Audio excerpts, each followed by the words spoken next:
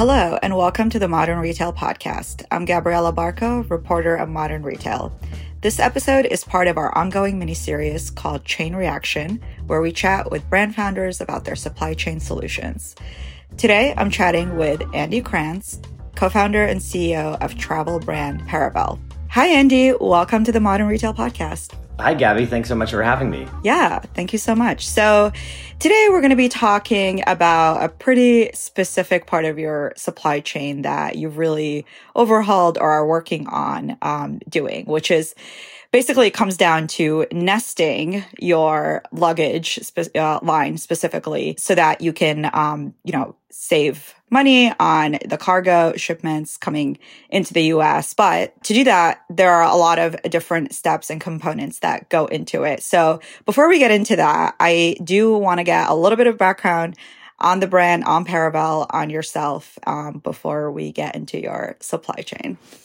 My co-founder and I launched Paravel in late 2016. We'd spent about a year and a half in development prior to that. We brought Paravel to market after seeing a real white space within the travel goods and accessories industry. There really wasn't product that we felt like addressed the day-to-day movements of how we were going about our travel from a mobility standpoint, but also really held up in an airport environment. And there was additionally a real lack of strong branded consideration and an emphasis on heavy synthetic materials and road warrior performance, sort of this hangover of the corporate male traveler of the 70s and 80s. So for us, when we launched the brand, we launched with natural materials. We were using a cotton canvas. It was really important for us to demonstrate that you could have these products that looked almost, white in appearance and stark contrast to the black bags of all the typical incumbents in the space, and still have it be a product that would hold up and stand the test of time, with a really strong emphasis on quality and on price point bringing value.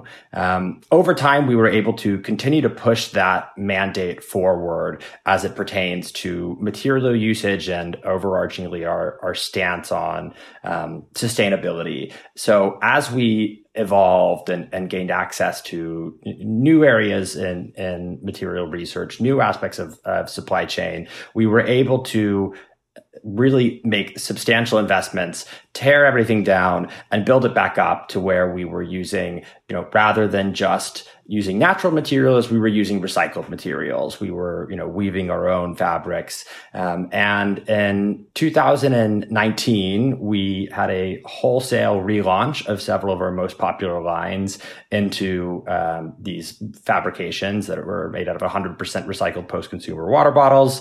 To date, we've upcycled more than 3.5 million of those bottles into our products. And then at the end of 2019, we launched the world's first 100% carbon neutral luggage, which we call the Aviator. And that collection has been really exciting for us. It took a tremendous amount of engineering and development in order to ensure that recycled polycarbonate and our other recycled elements within that suitcase could really stand up to the harsh conditions that travel exposes product to, especially in the luggage space.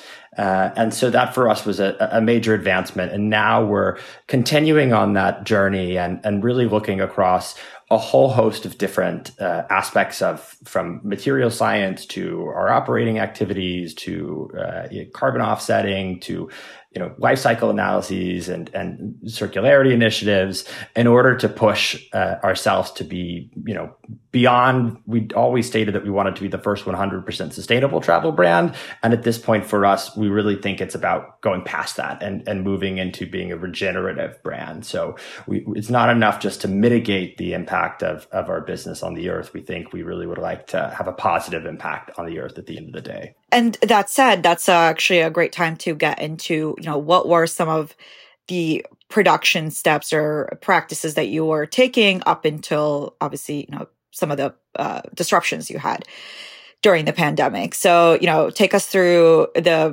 from the founding phase or the pre-launch phase all the way to, I guess, early 2020. And then we'll get into the changes later. Sure.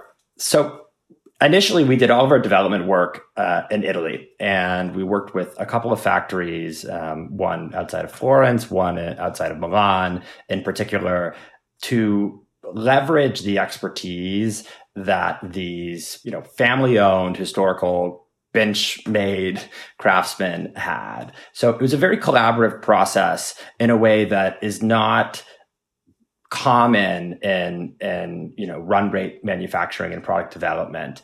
There were elements that we would send over that were prescriptive, that then in conjunction with the craftsmen in Italy, we would actually receive back different changes, and there were different reasons for it.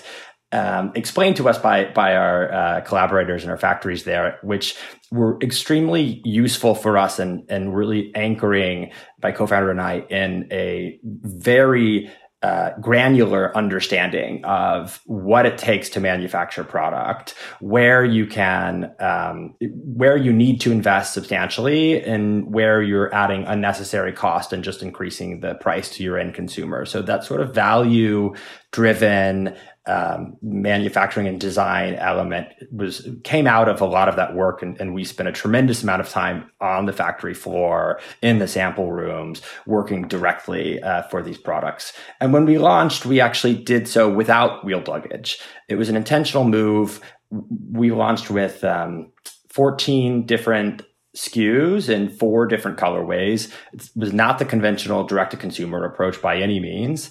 But for us, it was important to establish a range of product to work with our customer to help her understand how she could come to us to build a whole system for travel, and how these items could be things that would live with her in her day-to-day life, as opposed to being something that she just put underneath the bed when she got or into a closet or in storage when she got back from a long-haul trip.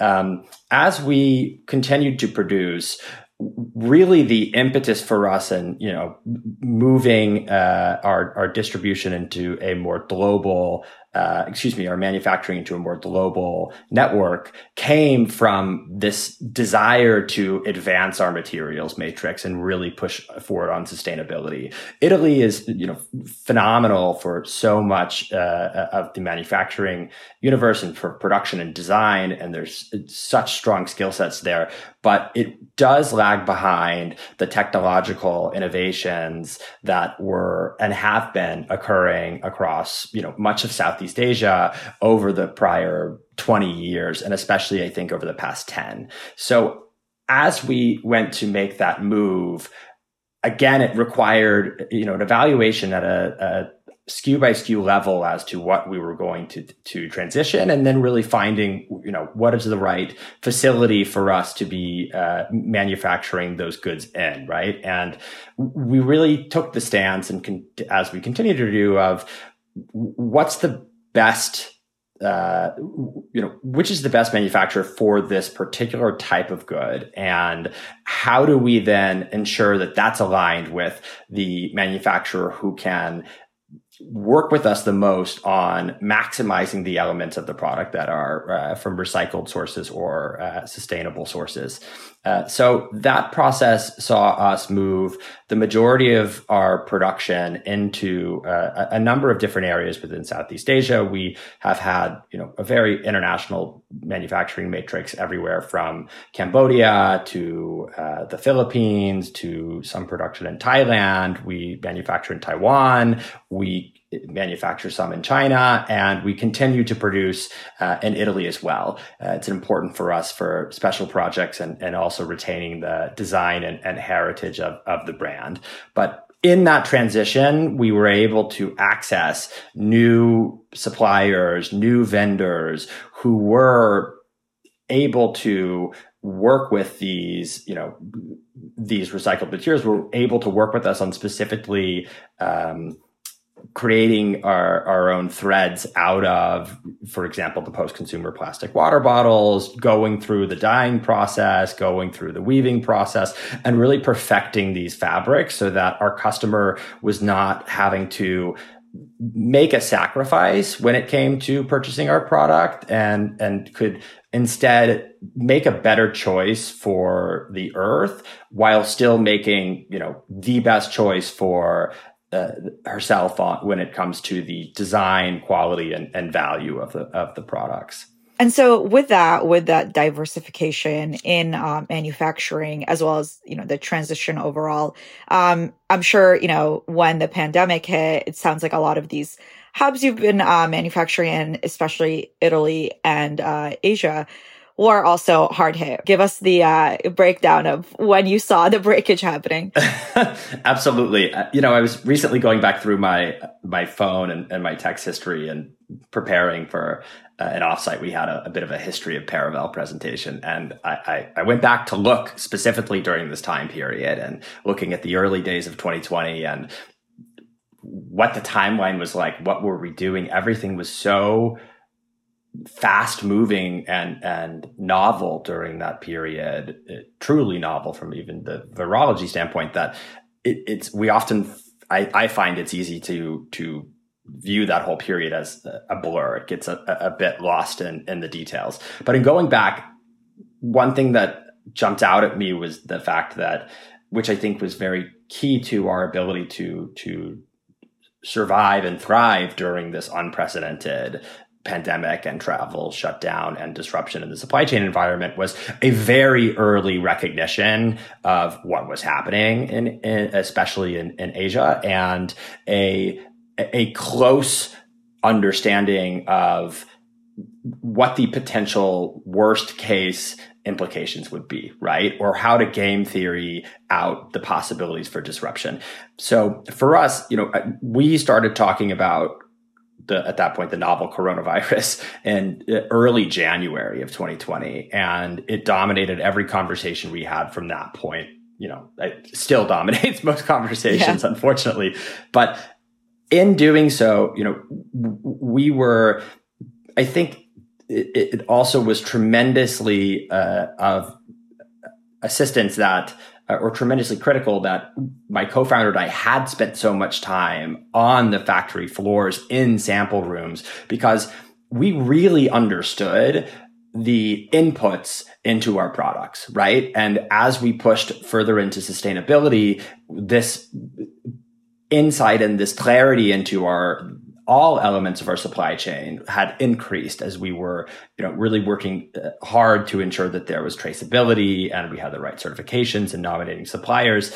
And so as a result, we were able to take a product like our aviator wheel luggage and, by the end of January, have a list broken out in great detail of every component part that went into those products, exactly where they were being sourced from, who our suppliers were, what the lead times were, and to open direct lines with these, even the, smallest vendors who were supplying, little elements of the internal housing or a ball bearing for our spinner wheels, right? And doing so gave us a leg up where for all of our product that was in production, we really pushed to buy deeper into component parts, where we felt that those suppliers were most at risk. They had smaller workforces. They didn't really have the ability to house a lot of their team on site. They just did not have the same access to support from the central government. And so in making those decisions at that point, we were able to avoid a lot of the bottlenecks that folks were experiencing in those regions during the early days. That's not to say that we did not experience bottlenecks, right? There was still, of course, tremendous disruption, and we had situations where even though we had all of the component goods stockpiled at our ultimate end manufacturer, there was a shutdown, right?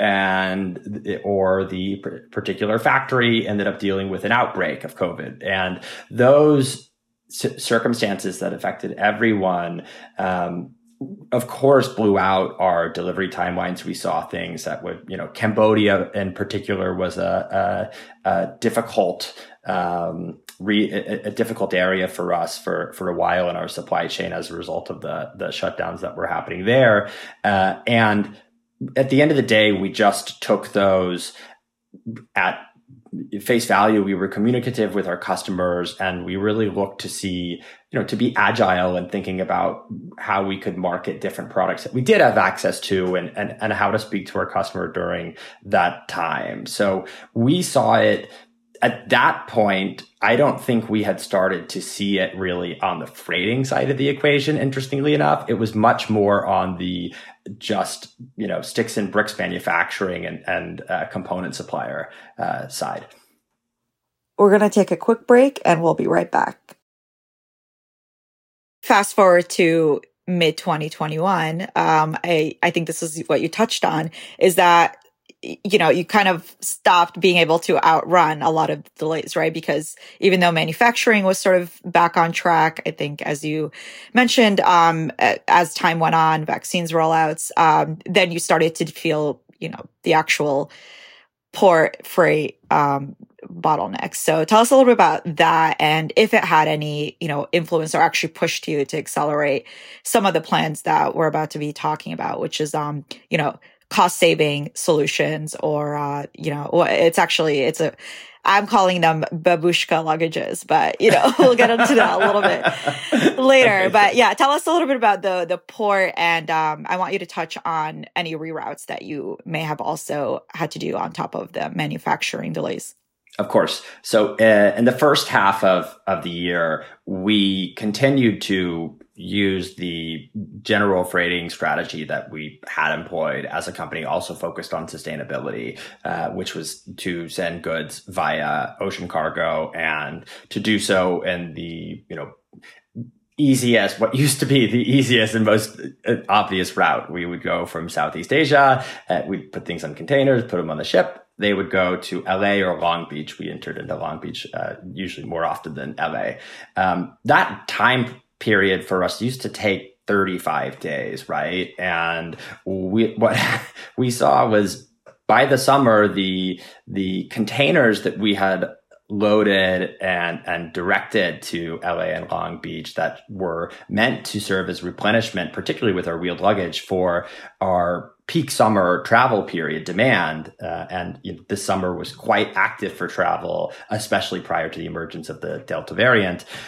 We found ourselves in a position that a lot of folks still find themselves in, which is we had absolutely no visibility into where our goods were, what the timeline would be, or how to advise customers about that situation, right? It was truly a moment in which, we do, and have done from the very beginning as a business, we do quite a bit of pre-sales. There's been forever just more demand than we've been able to forecast into since the beginning of the company. And we like to use pre-sales as a way to ensure that our customers can, be able to feel secure that they're going to receive something when we restock. We don't want to restock and just sell out and whoever got there first got it.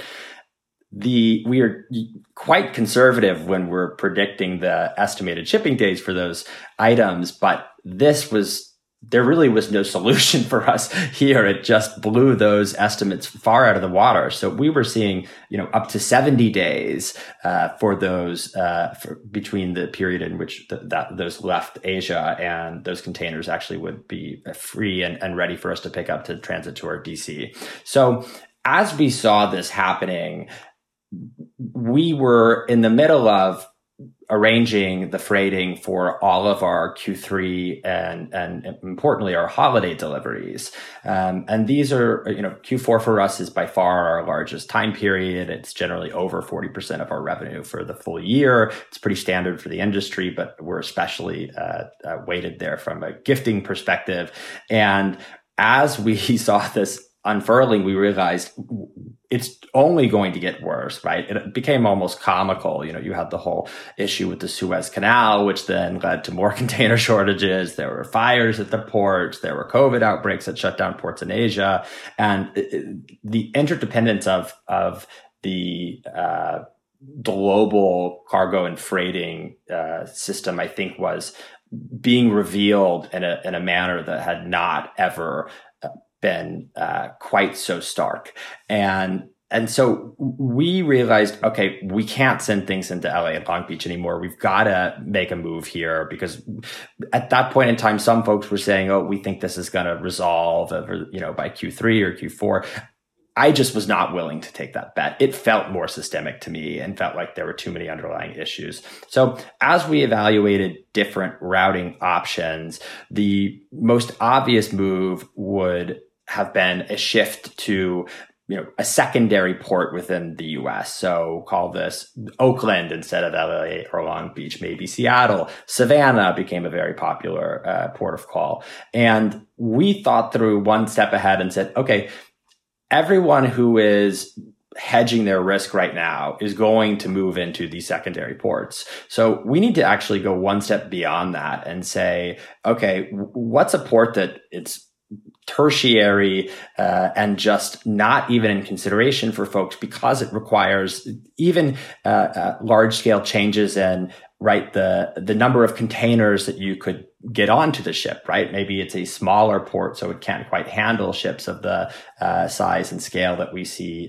dominating the ocean cargo world today. So in doing that, we tested a couple of ports, but it was the tricky element of it was finding a port that had capacity and we felt like would keep capacity because of its, the tertiary nature of it, while still having enough infrastructure, both in the port itself and in the surrounding logistics environment for ground transport, et cetera, to handle a large volume of goods, right? So it was this kind of Goldilocks moment of looking for that perfect port. And we ended up going outside the US for it and identifying a port in Mexico that required a quite different freighting route. We were no longer going out of our typical route in Asia. There was also there was an incremental stop for the vessel where it was transloaded in Korea, and then it continued on. And so on face value, it added complexity to our overarching cargo and freight movements. But in reality, because so much of the issue was just with straight up congestion, we saw, we went from these 70-day transits to back to, 30, 35. And our vessel would get to port, and the next day the containers would be unloaded, and we'd have things on and into our DC within, 2 or 3 days from there. So that was a critical move for us, as we were evaluating our process. Now, of course, as this has prolonged and continued, there are other best-in-class players who recognized, okay, well, we went to Oakland and now Oakland's such a mess, this isn't enough, and deployed teams to evaluate the same strategy that we did. So towards the end of our receiving period for our holiday goods, we did see that port go from having, 40% spare capacity to being absolutely at capacity. And so we are experiencing now delays there as well, which means, it's in this environment, and I think with this sheer volume of goods that were coming in for Q4 and remain coming in, I don't think there's an answer right now to avoid delays, full stop. Even the folks who were chartering their own cargo vessels were getting quarantined when they were going to go pick up things and experiencing crazy delays. And so for us, that now looks like about a 2-week delay, but still in comparison to the timelines at the West Coast ports, it's nothing. And we truly, had we not made that pivot when we did, which was much earlier than I think most people would realize you have to make decisions like that, we wouldn't have had goods and inventory for the holidays. It just wouldn't have existed. Right. And just to clarify for the listeners, you are actually guarding the name of the port. You're a little bit of a competition going on where you don't want to actually name it. So we will not, I won't push you further on that, but, I'm sure people can do the math and figure it out on their own. Yes, exactly. And then I gave you the country at least, right? So yeah, you got the country, the general. Somebody's out there with like a map of all the ports. Yeah.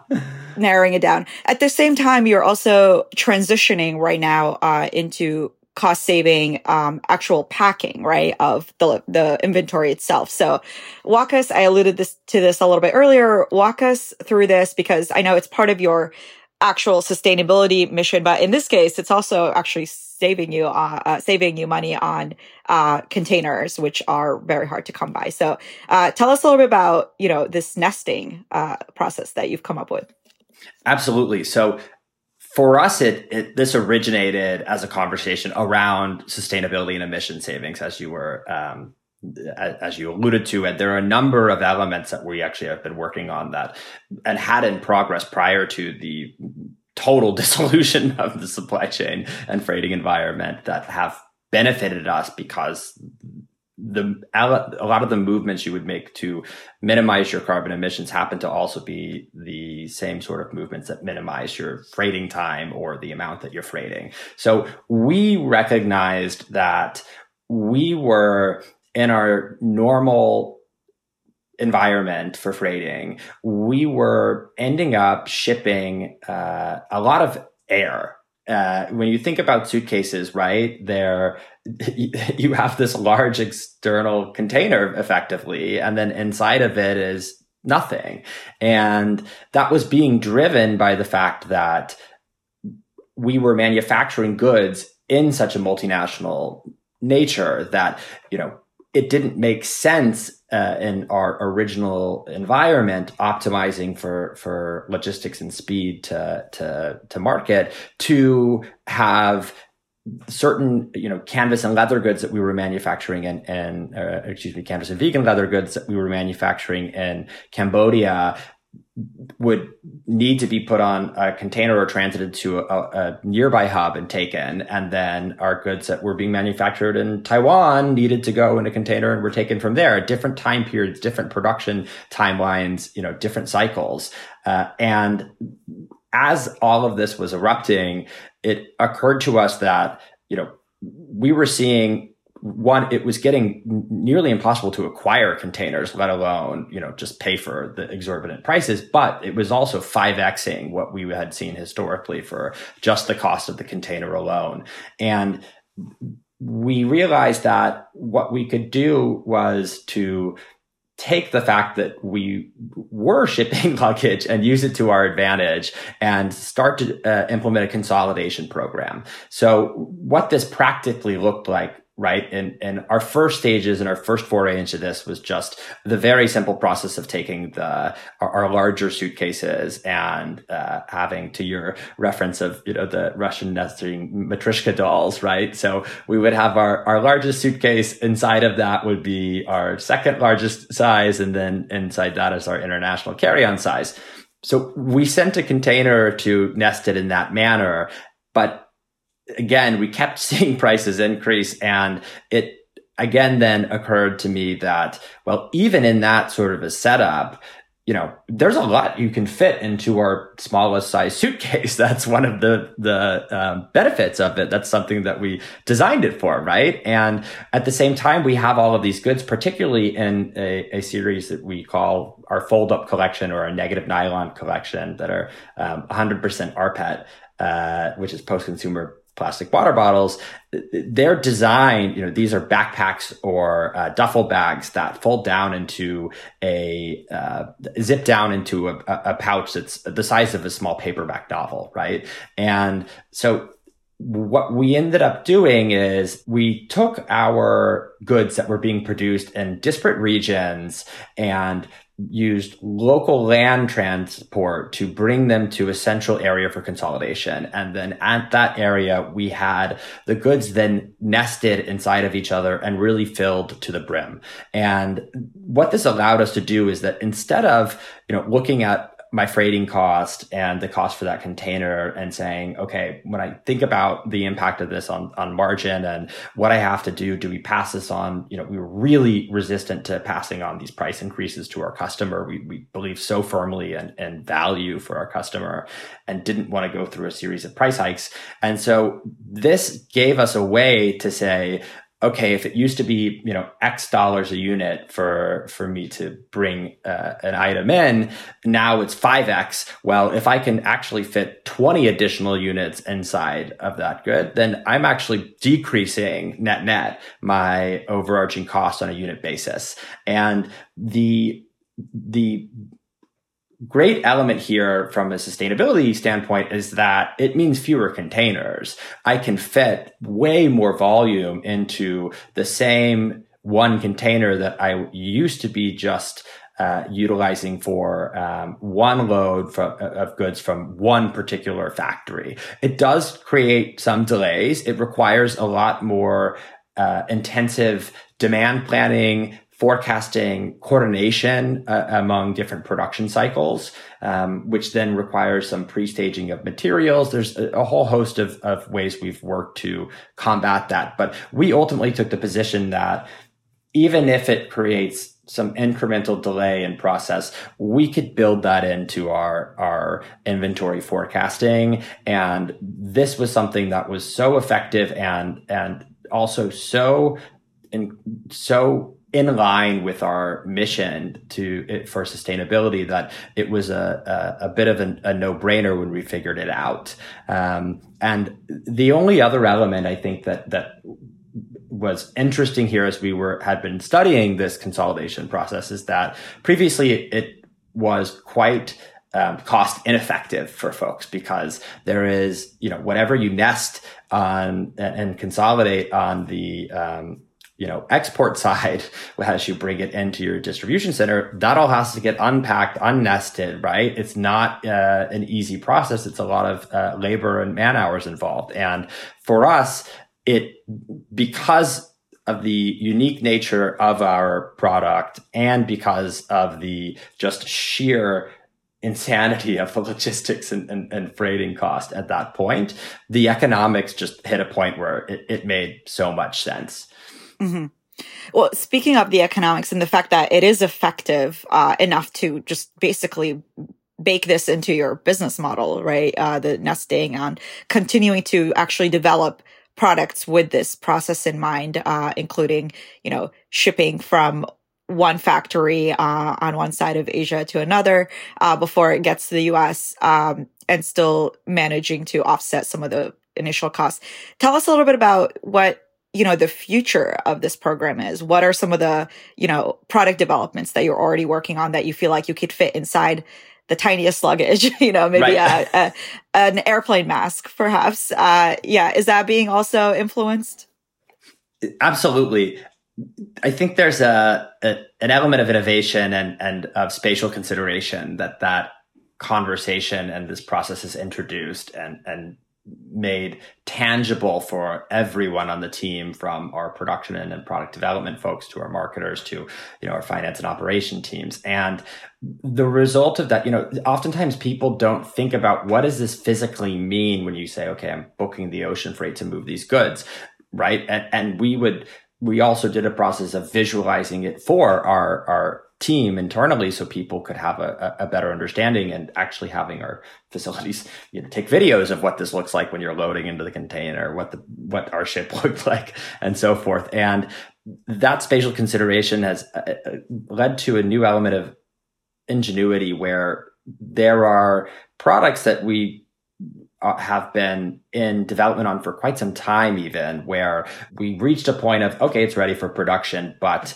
for example, we have a certain type of carrier that'll be, kind of a personal item for folks on an airline that has a rigid construction, and it would take up, quite a large size in a container if we had just said, great, let's produce it and ship it. And instead we took an opportunity to say, wait, we're again shipping so much air here. And while we can certainly consolidate items into this, we can't consolidate items then when we then go to ship that item to the customer, right? If they haven't purchased those items. So there was an emissions issue for us that was, we're still shipping a lot of air even with this consolidation program. So is there a way for us to consider product design in a manner that gives us, optimizes for the least volume possible to be taken up and the least air to be shipped, as it's one of the most wasteful things.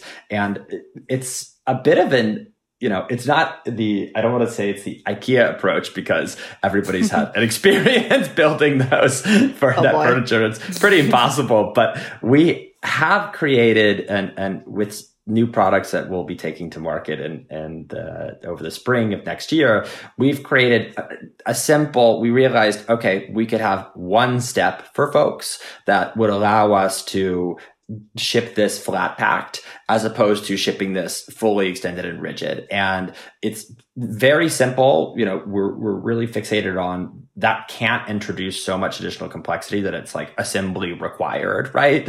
But what it does do is also has the added benefit of giving to our end consumer the ability to reverse that process and store these items when they're not using them in a manner that takes up a very, very small footprint. So that has been a big part of product design for us, is understanding, what are the small elements we can engineer in here. And we worked with an industrial designer on a lot of this. It's quite engineering heavy, that can unlock this potential. And I'd say the other thing that we've been really working on is, which has been, again, started from a sustainability standpoint and has been in the works for longer than the supply chain has been disrupted, is the process of nearshoring. And so we've been doing a lot of work to evaluate, domestic production, to evaluate production in Latin America, and to really understand, how do we get out of this entire snafu in circumstances and leverage our agility.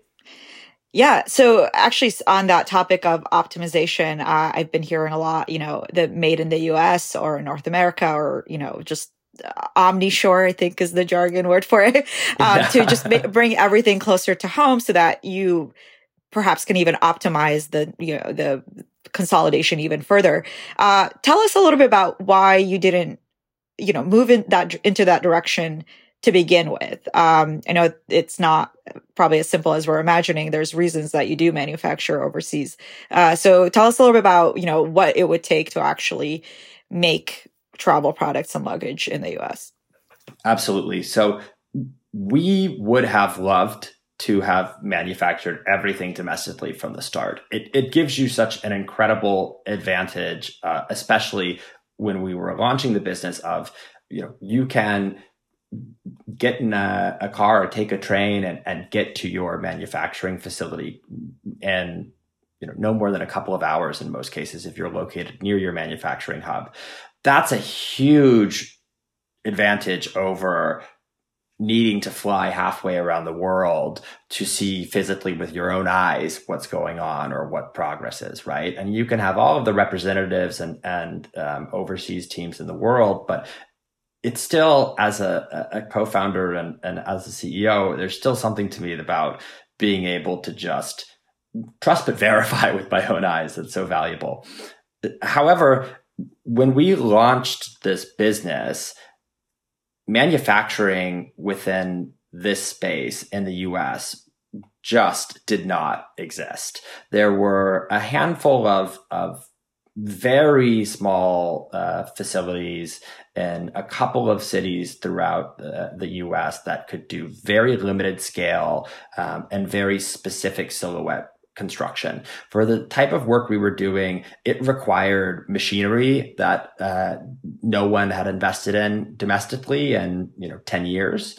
And it required also, in many cases, a level of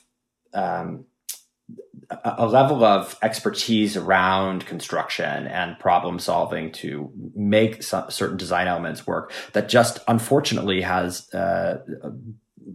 disappeared in this country. When you look at the luggage space historically, you had Gurkha manufacturing in Newport and Connecticut for ages, but that factory shut 20 years before we launched Paravel. And similarly, Vera Bradley used to do all of their cut and sew within the broader Indiana region. And again, that facility had been closed, 10, 15 years prior to us entering the market. So this globalization had happened, and there just was not an ability to produce the types of goods that we were producing. Now, as we have continued to evolve, I think there has been a little bit more of that that's come back into the US. And so there are products that we now, with a more sophisticated sourcing and production and product development matrix, that we know we can manufacture, whether it's in LA or in the Brooklyn Navy yards, and where we can look to source the raw fabric and fibers for those products locally as well. So we're doing a bit of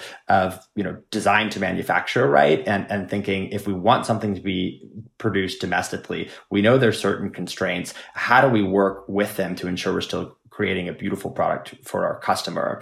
And I think there's an interesting thing happening as well in this, omni-shoring, near-shoring, and drive to domestic production, where the use of recycled materials, particularly in our industry, is still considered by and large to be worse than using virgin materials, right? We would have arguments with suppliers and factories about wanting to use, for example, recycled polycarbonate instead of just virgin polycarbonate. It's cheaper to use virgin polycarbonate. It is stronger virgin polycarbonate, right? It requires a lot of work to design the correct interior architecture so that it performs in the same manner.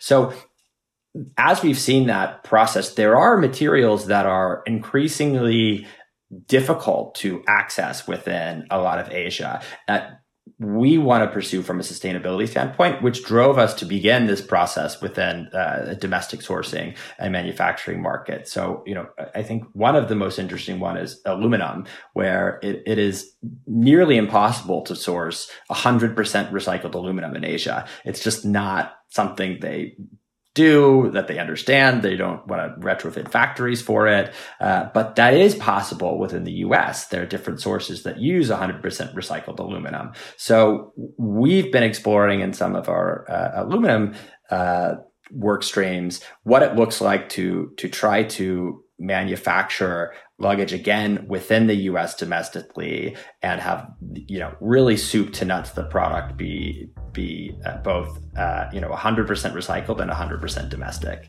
I think that's a great place to end it, on the domestic production side, a hopeful or optimistic outlook. Thank you so much for joining us, Andy. This was really great to break down. Of course. Thanks so much for having me, Gabby. Thank you everyone for tuning in. Come back next week for more Chain Reactions. I'm Gabriella Barco with Modern Retail.